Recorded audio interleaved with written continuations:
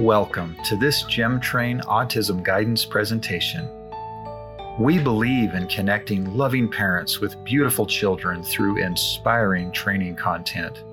We understand how it can feel to have these challenges. Sometimes you can end up feeling so alone and overwhelmed. We know you love your child, and we want to support you and help you overcome the challenges of autism. This free content is our gift to you.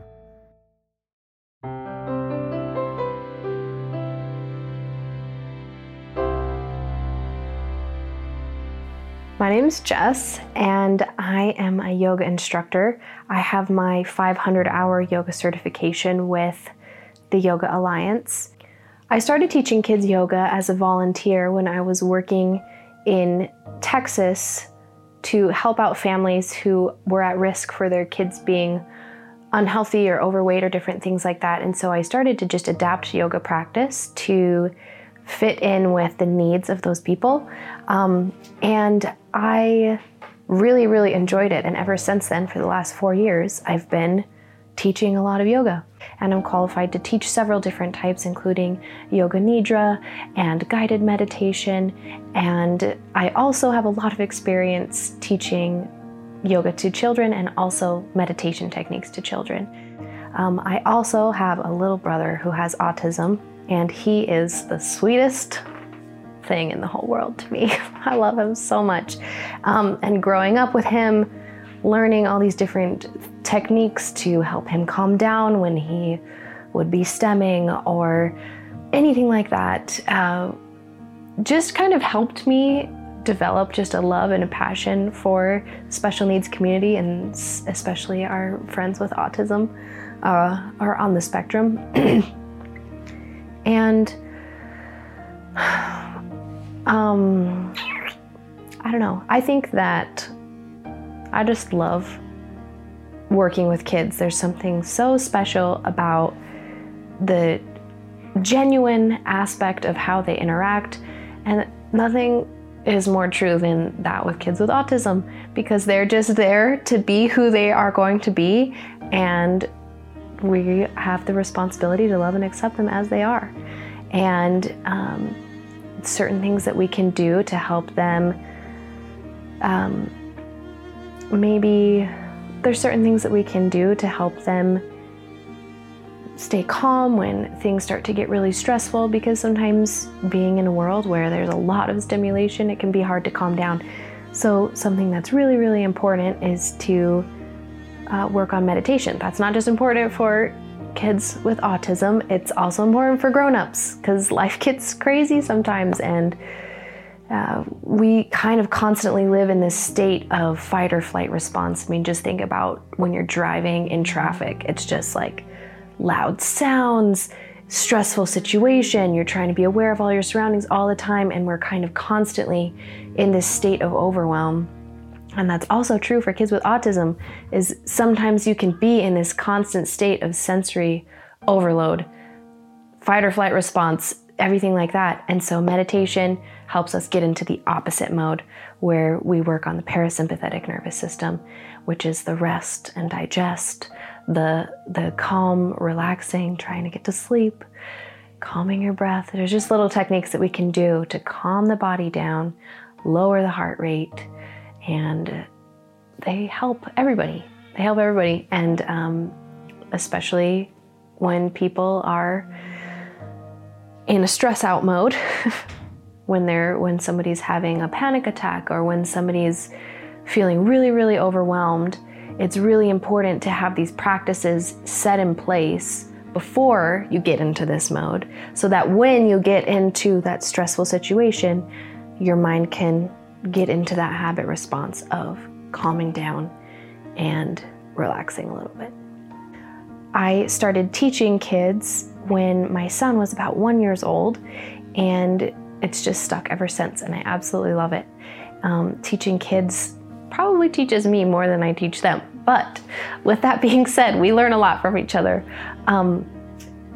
I also have a little brother who is on the spectrum, and growing up with a brother with autism was such an important part for me to understand how to connect with children as I teach yoga. Throughout the years that I've taught, I've interacted with kids with a lot of different abilities, learning disabilities, kids that are on the spectrum as well, and maybe with more sensory issues, different things like that. And being able to kind of combine all of those different struggles together into a class that can meet the needs of everybody has been really important to my teaching. So we know that kids on the spectrum tend to struggle regulating their emotions, and that there can sometimes be a disconnect, or maybe even they try to regulate their emotions but it's not in the most effective way. And meditation can help to connect the mind and body, become aware of the emotions, and even learn to regulate in a way that is effective. And sometimes there are certain behaviors that are done that maybe aren't considered socially acceptable, and meditation can teach techniques that will help calm the body, that are a little bit more inconspicuous, and help when someone's in a public situation to calm down and regulate the emotions again. I'm really excited to show you this, and I'm right here at home just to show you how easy it is that you can just practice this wherever you are. Practice this in the comfort of your own home. You don't need to go to a yoga studio to practice this, although that's also a great place to go if that works with you. For our next one, kind of like when we were making that sound and we could feel the buzzing in the throat, we're gonna do a bumblebee breath. So this time we're actually going to make that buzzing sound. And it's also good to maybe bring your hands to different parts of the body to feel where the vibration, you can maybe even sometimes feel it in your forehead when you make that buzzing sound. So to start, take a big breath in, and then bzzz,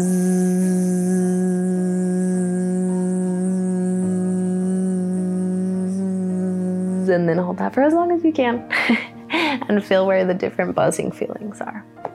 Okay, for this next one, it's called candle breath, and you'll need a candle to do this one. So I'm just gonna light this candle. It can be any kind of candle, preferably one where the flame is a little bit higher. Sometimes the candles can get really down low and it's kind of hard to see it. But for candle breath, we are going to focus on making the candle wiggle. So with the candle up high, it's easy to see when it moves. So right now there's no wind, and you can kind of see that the candle is holding really, really still and the flame isn't moving.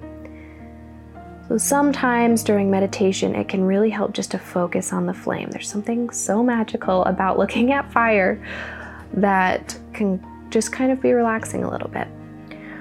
To incorporate breath into this a little bit more, we'll try to make the candle wiggle a few times before blowing it out completely. So we'll take a big breath in through the nose,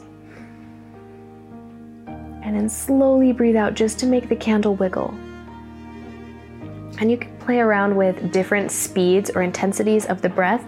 Just try to make it a challenge so that you don't blow out the candle all the way. So finally, now that we made the candle wiggle a couple of times, we're gonna blow it all the way out. So take a big breath in so that you have enough wind to blow it out.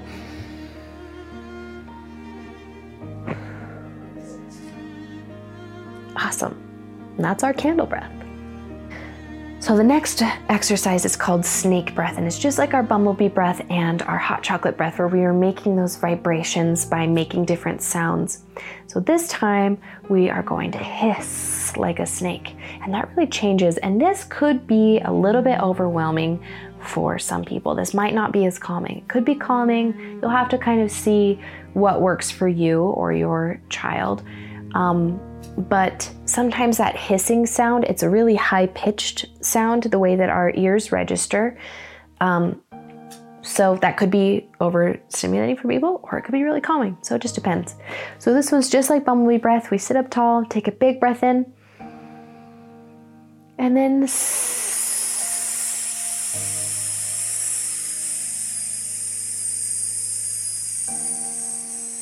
and it's really important to try to hold that exhale as long as you can, and to breathe in for as long as you can as well. So once again, you'll just repeat that as many times as you need. So with all of these breathing exercises, the candle breath, the hot chocolate breath, the bumblebee breath, they're all really important to practice when things are calm, when the child is in a place where, or the person, when the person is in a place where they feel comfortable and relaxed already, so you can build up the habit of doing it. Because if this is only implemented when someone's having an emotional breakdown or having a tantrum or different things like that, it's not really going to work. It has to be put into practice beforehand. But when it is put into practice beforehand and used on a regular basis, then the mind will automatically be able to get into this place. And if it's a practice that's already implemented, it'll be so much easier when the brain is kind of going crazy to start it back up again. For the next one, this is a really good way if there's any sort of stemming where somebody wants to move the hands a lot or rock back and forth or different things. This can be a way to kind of get some motion going in the body and kind of get some motion going in the body and help to regulate any overstimulation. This is perfect for it. So this is called our thunderstorm. So we're gonna start just by rubbing the hands together for the wind. And if you can, it's really important to try and keep breathing nice and deep while you do this, in through the nose and out through the mouth, or maybe in and out through the nose. So we rub the hands together. This is our wind, and it's starting to rain, and we're gonna snap the fingers. You can't quite snap the fingers, it's okay to just tap the fingers back and forth. We're gonna snap the fingers for that rain coming down. We'll do this for a few more breaths. And then the rain's starting to get harder, so we're gonna tap on our legs. The rain's getting harder, it's getting harder. And it might even feel good to make some hail, so let's make some hail. You'll make some fists and kind of pound on the legs or pound on the ground. Just make some noise. And it's okay to move however much you want to right now. And then it's getting so hard that there's lightning and thunder, so we're gonna have our thunder and lightning and thunder and lightning and thunder and lightning. And we're gonna keep going, and then we're gonna make our way all the way back down to that hard rain or the hard hail. Keep breathing deep. Good, and then it starts to rain a little bit softer. And then it's just wind. Good, and then we'll bring the hands to the knees. Take a big breath in. And breathe all the way out. Good. So that was really short. You can do that for as long as you want. It's a really good practice to be able to pound the feet on the ground and to clap the hands and do whatever feels good. But yeah, it can be done for as long as you want it to be done. So the rainstorm breath is really beneficial because there are some of these different repetitive movements that can help calm the body down, just like you're trying to achieve when stemming is happening. We hope you're enjoying this GemTrain Autism Guidance presentation. We invite you to help this important effort continue by becoming a patron of GemTrain on Patreon. By joining, you will get access to new and exclusive content and get to offer your ideas for future content. You can find the link in the description or simply search for GemTrain on Patreon today. So our next exercise is going to be called shoulder squeeze, and this is really important for practicing when the body gets really tense, filled with a lot of emotion that involves the body getting really tense. And you'll notice that as somebody is getting more and more stressed, they tend to bring their shoulders up a little bit more. When you're really angry, sometimes we make fists with our hands, or different parts of our bodies get really tense. Maybe we squeeze through the stomach, or we round through the spine, different things like that. And this is really important to practice that tension and then the release. So having the balance of tension and release and that habit in the mind will be really beneficial in those moments when the stress is starting to take over and you're feeling the tension, so that the natural response is to then recognize, oh, I'm tense right now and I need to relax. So we'll start by taking a big breath in. And at the top of your breath, you're gonna hold your breath and squeeze all of your muscles, squeeze every part of your body, scrunch your face, close your eyes really, really tight, squeeze every muscle of your body, and then release the breath. Another thing that we tend to do when we're really stressed or really overstimulated is to hold the breath. So tensing while we hold the breath and then releasing that helps bring your awareness to when that is happening.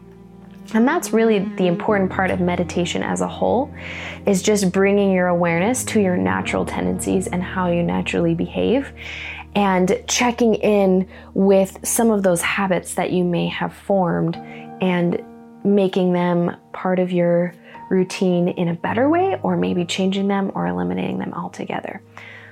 This next breath exercise is called bunny breath, and this one is more energizing rather than calming. And so it could be beneficial when maybe you're needing to wake up in the morning, or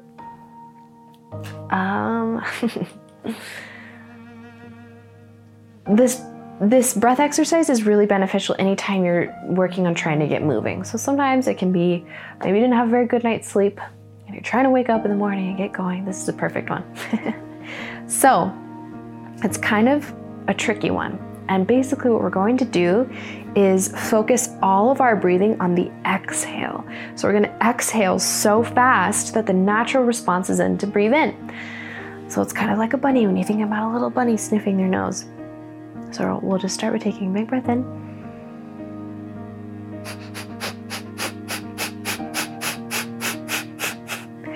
And I don't know if you could tell, but I was breathing out so fast that I didn't even have to pay attention to breathing in. The natural response was just my body breathed in.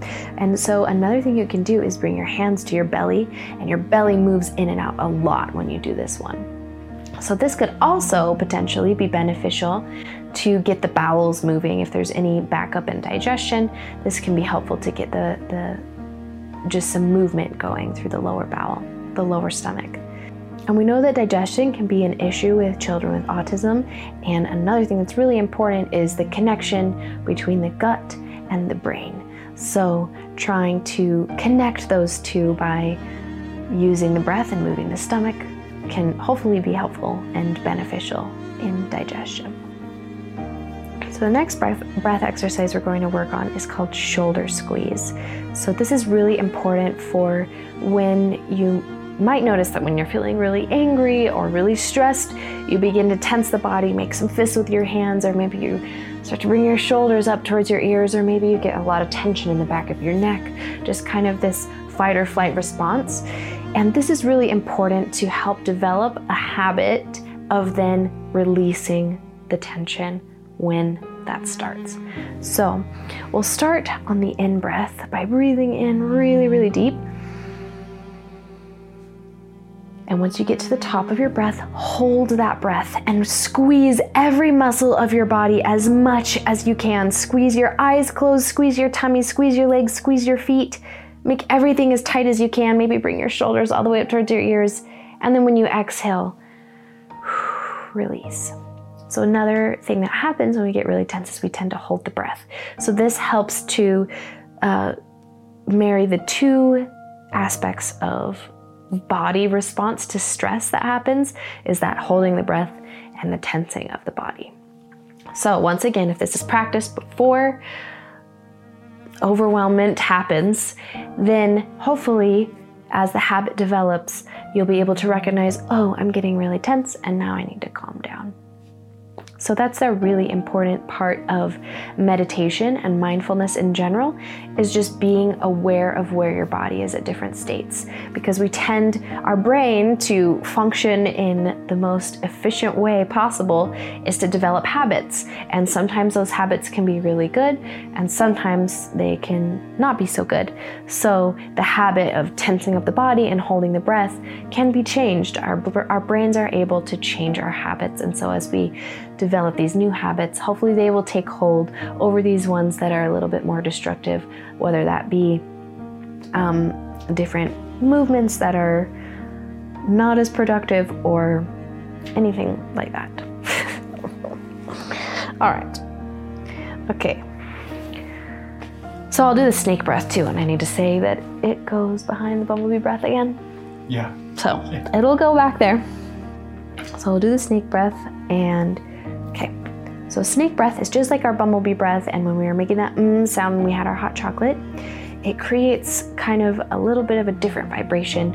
And this time we're making a really high-pitched vibration when we make the hissing sound. So we're gonna hiss just like a snake. So on your big breath in, and then you're gonna hiss.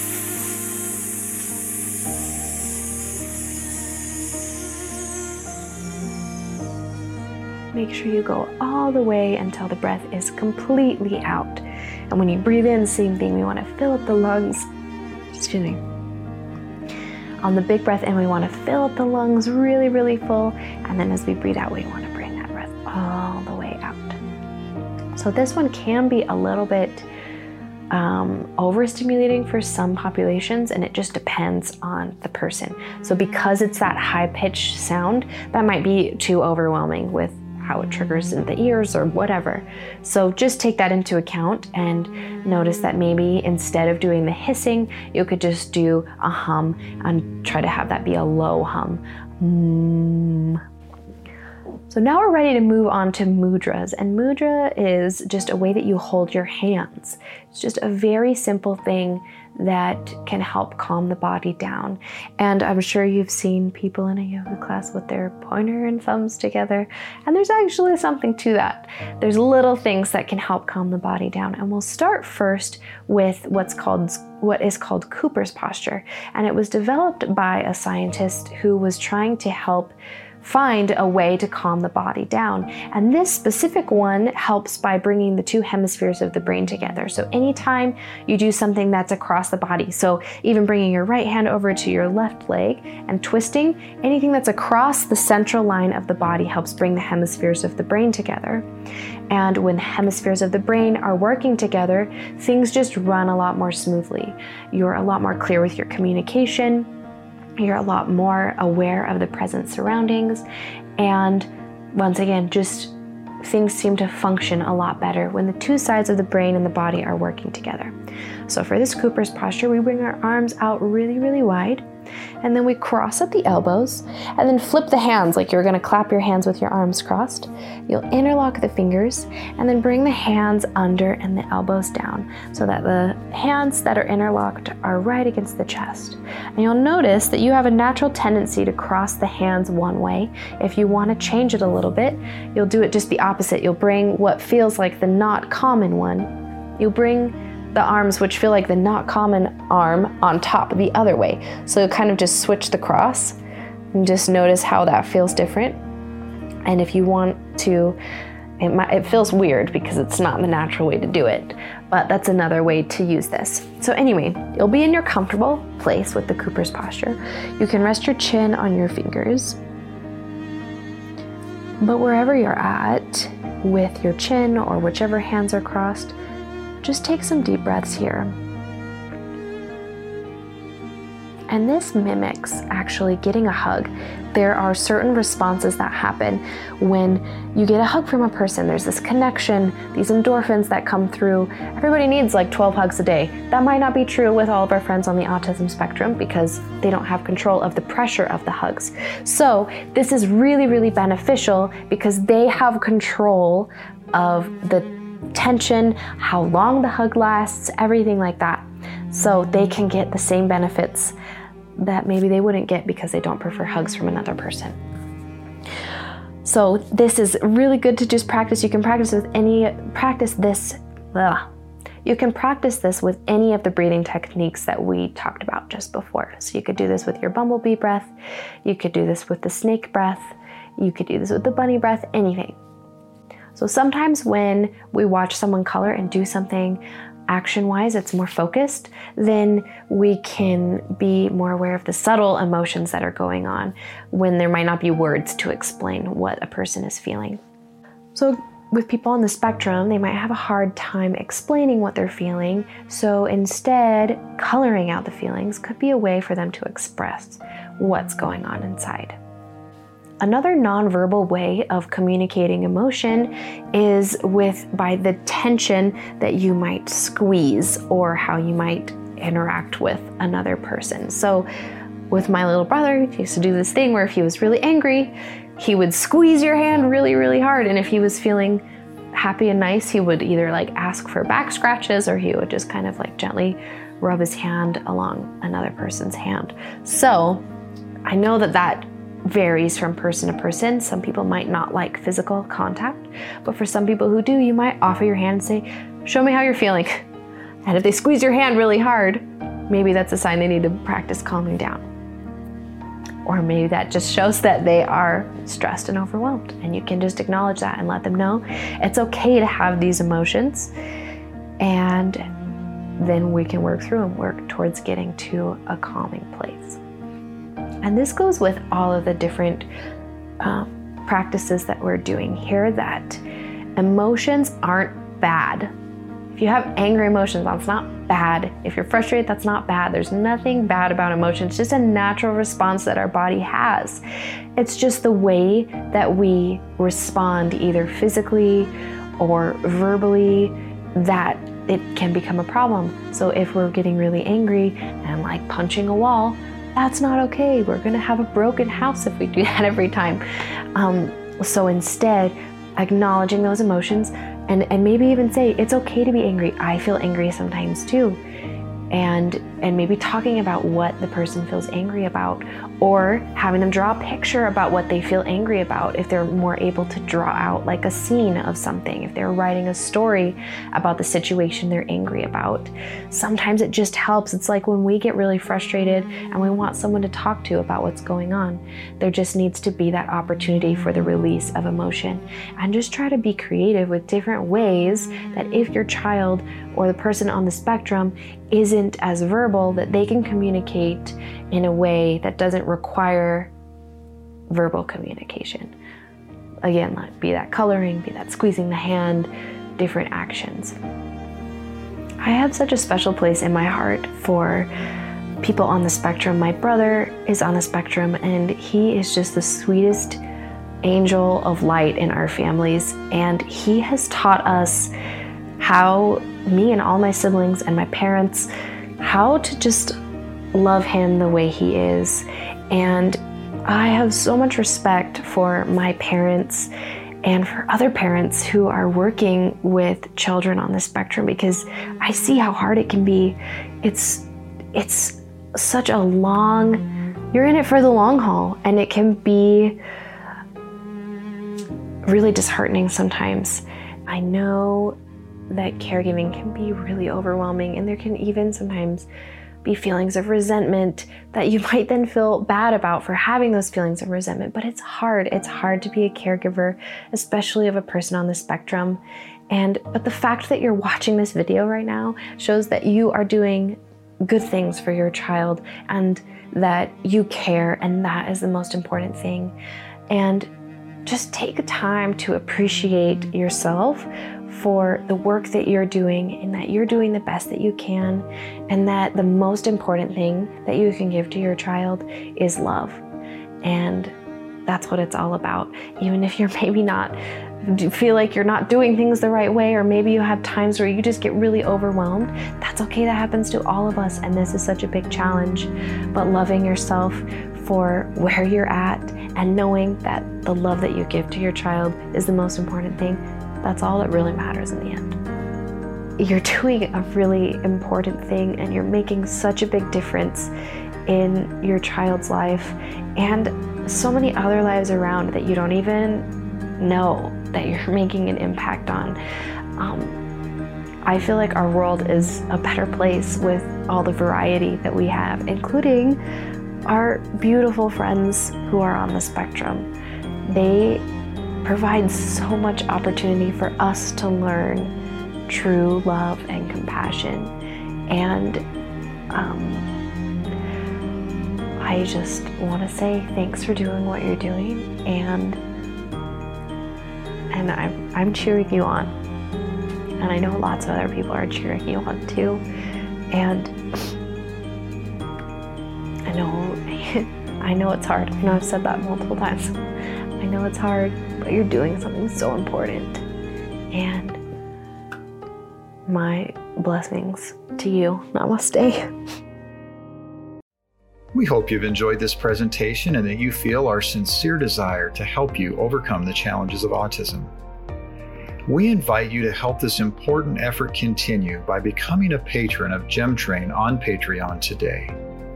By joining, you will get access to new and exclusive content and get to offer your ideas for future content. You can find the link in the description or simply search for GemTrain on Patreon. A better relationship is waiting, and we're glad we can be a part of your success.